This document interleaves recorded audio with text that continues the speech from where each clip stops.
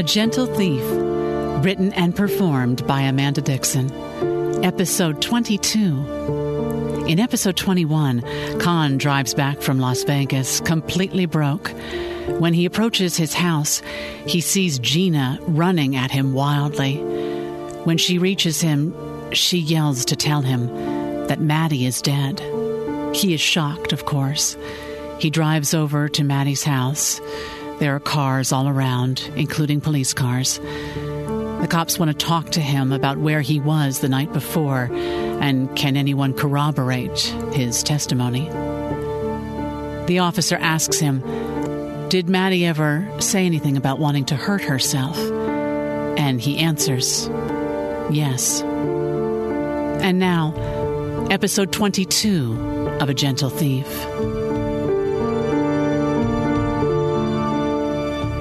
Fear shot through Sophie like an electric shock. She panicked, looking at the window above Khan's bed and wondering if she could climb up on the bed and get out the window before he made it the 20 feet from the back door to his bedroom. She thought of hiding in the closet and was moving in that direction when her cell phone rang in her pocket. She shoved her hand down in her pocket, the sound only getting louder as it came out into the open, before she pushed the ignore button and silenced it. "What the?" she heard Khan say as he rounded the corner. Mercifully, she didn't have time to die any more before she saw his face standing in the doorway. "Who the hell are you?" he asked with less ferociousness than she had expected. I'm Sophie," she managed to get out, hoping she didn't lose control of her bladder. The man she believed killed Madeline Johnson was standing right in front of her. His expression went from shock to curiosity. "Do I know you?" he asked, doubting his own eyes. "No, but I know you." She might as well come out with it. There was no going back now. "At least I know of you. You want to tell me what the hell you're doing in my bedroom?" She couldn't tell if she was in danger or whether he was flirting with her. "I shouldn't be in here. I'm so sorry." Sophie moved toward him, hoping he would let her walk out into the living room. "Forgive me, Khan. How do you know my name?" She wasn't giving him information fast enough. "Can we just sit down for a minute and I'll explain everything? Then if you want to yell at me or call the police or whatever, I'll completely understand. But let me try and explain it to you." He stepped out of the doorway and led her back into the dining room. He pulled out a chair and sat with his back facing the picture of him and Maddie. Sophie pulled the chair out opposite him. She smiled nervously. "My name is Sophie Brownlee. I'm a lawyer. I work for..." "Oh, for crying out loud, a lawyer? Is this about child support? Can I just tell you how sick I am of lawyers? And yeah, I'm going to call the police because you have no business coming in my home." He started to get up when Sophie interrupted him. "You may want to hear me out first. I'm not here about child support. I'm here about Madeline Johnson." Sophie was amazed at how calm she sounded. Khan eased back down. His face softened. "Maddie Johnson? What about Maddie?" "Her father hired me." "Oh, I get it," he interrupted her, his voice taking on a knowing quality. "Her father still thinks I killed her. Man, that guy just won't quit. He spent his whole life trying to stick me with this, but it won't stick for a reason. I didn't do it." "Then who did?" Sophie asked bluntly. Khan paused. He wasn't sure anybody had ever asked him that question before. "She did." "Who?" "Maddie. Maddie killed herself. Don't you know that?" Khan seemed to be mocking her, or someone. "I know what the state medical examiner says. I know what the cops say. I've read all the reports, and it just doesn't add up." "I know. I always thought there was something missing, but nobody would listen to me, especially not Maddie's dad." "Did you ever talk to him?" "No. Well, I tried to at the funeral, but he was too messed up. And then he got it into his head that I killed her, and that was the end of that." "Why did he think that? Why do you think he still thinks that?" They were talking so comfortably all of a sudden. It felt like Khan was about to get up and offer her something to drink. Her journal. Maddie kept a journal, several, actually, and the last 50 pages were all about me. She was obsessed with me, he said matter-of-factly. Why was she obsessed? Isn't it obvious? He laughed and held his hands up. Now he was flirting with her. Sophie smiled faintly. So back to why you broke into my house, Con started. I didn't break in. I knocked on the back door and it pushed open. And you just decided to come in and take a nap? I'm sorry, I've never done anything like this. I saw the picture of you and Maddie across the room, and I knew I had seen it before. Her father kept that picture. She gestured behind him to the picture on the hutch. Con reached back and grabbed it. Really? He questioned. Her father kept a picture with me in it? It's in her file now. It was one of the first pictures I saw. That and one of Maddie and her dad that looks like they were hunting. There was one from her wedding day and one of her cat. At least I think it was her cat. Poncho. It was her cat when she was like 15. Sophie nodded, amazed that he remembered a detail like that so many years later. Her dad sent me all the pictures, and then the pictures of her from the night she died, and autopsy pictures.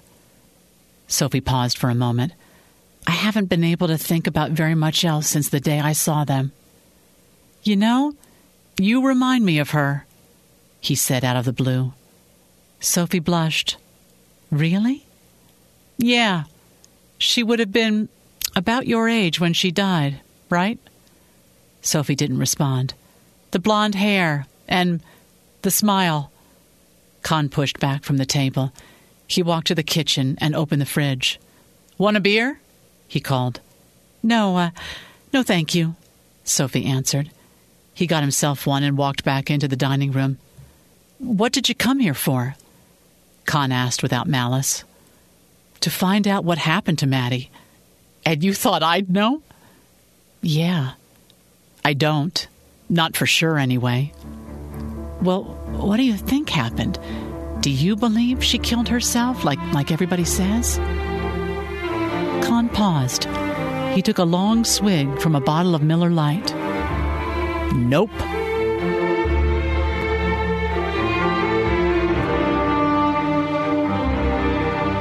Sophie stayed and talked to Con until after 7. He had asked her if she wanted to have dinner, go out somewhere, but he didn't push when she declined. She told him she was married and tried not to show how creeped out she was by the invitation. She left by the front door this time, thanked him for his time, and got in her car. She pulled her cell phone out of her pocket and dialed voicemail. She had 5 new messages. Hi, baby, Sean said. I got your message. I wish you wouldn't go off like this without thinking it through. I'm afraid you'll just be disappointed. I suppose you've got to do what you've got to do. Be careful up there. Don't go playing Wonder Woman or anything. Call me when you get a chance. Sophie smiled and deleted the message. The second message was also from Sean. Hi, baby. It's getting late. Are you in Cedar City yet? Call me. I'm starting to worry now. The third message was from her brother, and the fourth message was Rosie. Hi, Sophie. It's Rosie. I thought you'd want to know this as soon as possible. The other 2 ME reports came back today. I opened them and laid them on your desk. I glanced at the cover letters, and they both say it was a suicide. I'm sorry, Sophie. I know you were hoping they'd come back different. Maybe there's still something we can do to convince them. Maybe we could, well, let me know what you want me to do. Sophie's mouth opened, her brow furrowed, and she turned her head to the left. Then she heard the next message start. It was Sean. Okay, Soph, you're starting to scare me now. It's 7 o'clock. Where are you? Are you lying down along the side of the road? Did you find that guy and he's taking you hostage? Are you leaving me for one of the lawyers? Call me. Sophie snapped out of her shock and dialed her husband. Are you okay? He answered the phone. I'm sorry, baby. I'm so sorry. I didn't mean to worry you. She felt on the verge of tears. Well, you did, Sean interrupted, sounding angry and relieved at the same time. It's been such a whirlwind. Her mind was floating. Coming here, meeting Con, talking to Dr. Theron, seeing the Centurium and... The what? The Centurium. It's this amazing sculpture. Well, really, it's a group of sculptures. And then... You're visiting art museums? Sean asked, sounding more annoyed. Look, Baby, I'm not explaining this well. I just heard from Rosie the second before I called you. The other 2 MEs came back suicide, and I just need to figure this out. What is there to figure out? You're tired. It is what it is. It's a suicide. I know you don't want it to be, but that's what it is. Now tell your client and come home. Sean sounded so severe. Sophie waited a second, then mustered her courage and her trust. I'm not quite done, Sean. I know you want me to be done, but I'm not. Not quite. I just need a little more of your patience. Can you give me that? Give me just a little more time to think this through, and I'll call you in a while. Sean sighed, defeated. Sure. Thank you. I know I've pushed you beyond your limit, beyond any man's limit. I know I've taken advantage of what a kind and supportive and patient man you are, and I'm sorry. I want you to know I'm grateful. But don't you see, it's because you're so good to me that I feel strong enough to face this, Sean. And I don't even know exactly what this is. I just know that I'm close to some sort of discovery, close to something really big, and I need just a little more time if you can give it. But you, Sean Brownlee, are more important to me than anything I find here in Cedar City. And if you need me to, I will hang up this phone and come home right now this minute. No, it's okay. His voice softened. I just miss you, baby, and I don't like the direction this is going. You're always working, and you're not even home when you're home anymore, you know? He stopped for a minute, and Sophie didn't speak.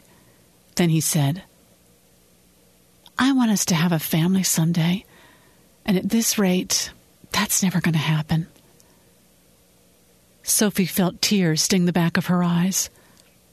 I do too, Sean. You do what? Want to have a family. Well, he heard the tears in his wife's voice and tried to lighten the mood. You'll have to come home for us to do anything about that. And he laughed a soft laugh. She laughed too. I love you, Sean. I love you too, Soph. But don't try and drive home tonight, okay? It's all right. Go find out what you need to find out. Then get a room somewhere and call me when you're settled in. Thank you, Sean. I love you. They sat on the phone in silence for a moment. Love you too. Sean hung up. Sophie started the car and pulled away from the curb in front of Con's house.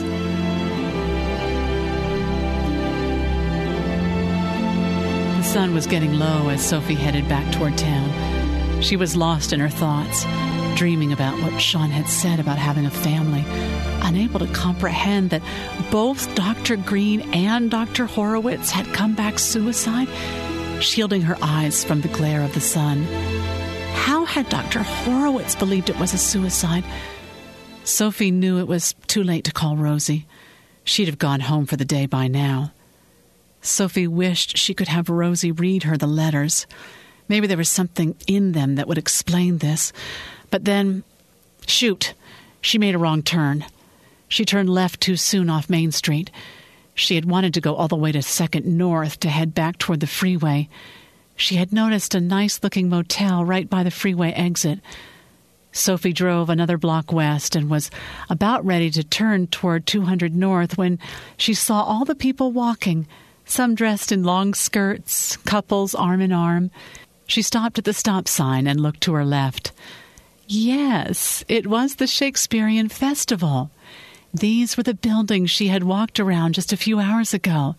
It felt like a lifetime ago. Sophie saw a car pulling away from the curb up ahead and pulled in to take its place. She got out of her car and walked toward the crowd that had gathered on a small hill in front of a stage outside the Adams Theater. She stood off to the side of the throng and smelled strong coffee nearby. A man standing a few feet away was sipping from a styrofoam cup. It looked so good. Sophie wandered down to the concessions window and ordered a mocha latte. She listened to the minstrel music coming from the stage. She smiled at the thought of finally being here at the festival, then had a pang of longing for Sean that made her close her eyes and breathe deeply. "Here's your latte." The girl in a peasant top behind the counter brought her back. "Oh, thank you," Sophie replied. "What's the play tonight?" she asked nonchalantly. "Hamlet," the girl answered. "Box office is right inside to your right." Sophie walked off in that direction, not intending to buy a ticket, and yet that is exactly what she did, and just in the nick of time. She got her ticket and walked back outside just as they were finishing the green show and ringing the bell for everyone to take their seats. Sophie had a small pang of guilt that she ought not to be indulging in a play in the middle of everything that was happening, that she wasn't here to entertain herself. She was here to serve Ike Johnson. But then the language came to her as she stood near the back entrance. The play's the thing. She was drawn here, to this place, to this play, this night. Maybe she would learn something, see something in a different way that would show her the truth. She took her seat in the balcony off to the side and waited for the play to begin. The actors were shockingly good. They projected earthy voices filled with emotion out into the audience with no benefit of amplification. Sophie could hear every word from her seat in the balcony. She glanced quickly at the other patrons. Every face was riveted on the stage, even the teenage boy sitting in the row in front of her, slightly to the left. The lead played Hamlet exquisitely. He was driven and powerful and so lost. Claudius was pitiable, and Gertrude was revolting. And Ophelia, sweet Ophelia, she kills herself, throws herself into a river and drowns. Wait, was it a suicide? Shakespeare never comes right out and says Ophelia commits suicide. Everyone assumes it was. Why do they assume that? They assume she was sick with love and Hamlet's cruelty, sick with the loss of her beloved father. But what if she didn't fall into the river by accident? What if she had no intention of killing herself? What if she was mad and incapable of the intention to kill herself? Sophie's mind raced. Was Maddie Ophelia? Was she driven to suicide by the pain of the loss of her father? Or was everyone missing the truth?